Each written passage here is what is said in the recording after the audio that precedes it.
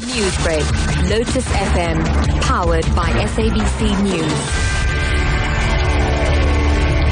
Top story at 6:30. The Gupta family has threatened to take legal action against a religious group which was opposed to a prayer service it hosted yesterday. Now, last week, the Gujarati Network of South Africa called on its members to boycott the event that the family had planned. Now, the Johannesburg Against Injustice group said that the event teaches people not to be greedy, which is contradictory to what the Guptas stand for. Now, the event is scheduled to take place in 8 days. Spokesperson for the Johannesburg Injustice Group, Peggy Pillay, now joins us on the line to discuss this. Mrs. Pillay, good morning and welcome. Good morning, Matthew, and good morning to your listeners. Thanks for joining us, and let's discuss this now. Why have you called on people to boycott this event in 8 days? I think we started out very nicely by saying that, religious organizations can clearly see that the behavior of the Gupta family is completely contradictory to the teachings of the religious discourse that they've planned for the next 8 days. And that is the primary reason is that we are asking people to think about this, to not attend the function in protest against this kind of hypocrisy.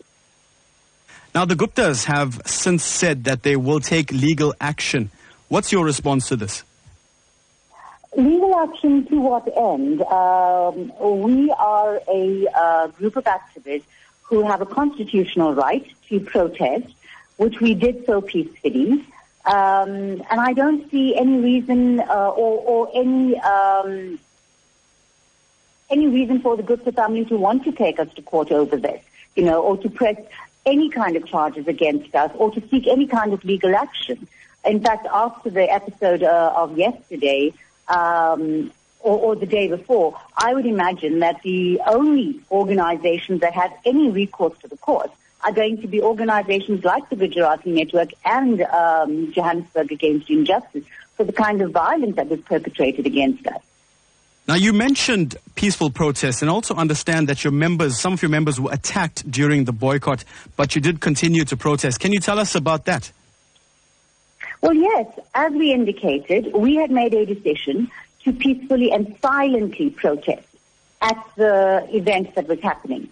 So we stood on the side with no blockage of entrances, with no words spoken at all, and had only just been there for about 10 minutes when a combi load, in fact, 2 combi loads of Black First Land First individuals lunged at all of our activists, who were protesting.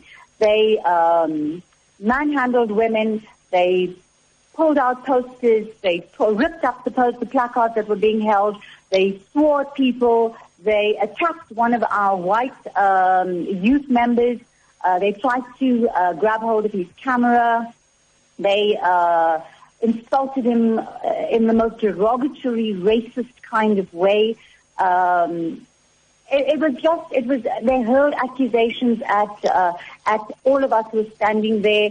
I'm not sure where these people get their information from, but I can guarantee you this, that despite all of the violence, we will continue to do what we're doing, and we'll continue to stand up for what we believe in. Black First Land First needs to really start getting some evidence to back up what they say. Well, that is where we'll have to leave it. Mrs. Pillay, thank you so much for joining us. Thank you. Bye-bye. That was spokesperson for Johannesburg Injustice Group, Peggy Pillay, joining us on the line. You're listening to Newsbreak on Lotus FM.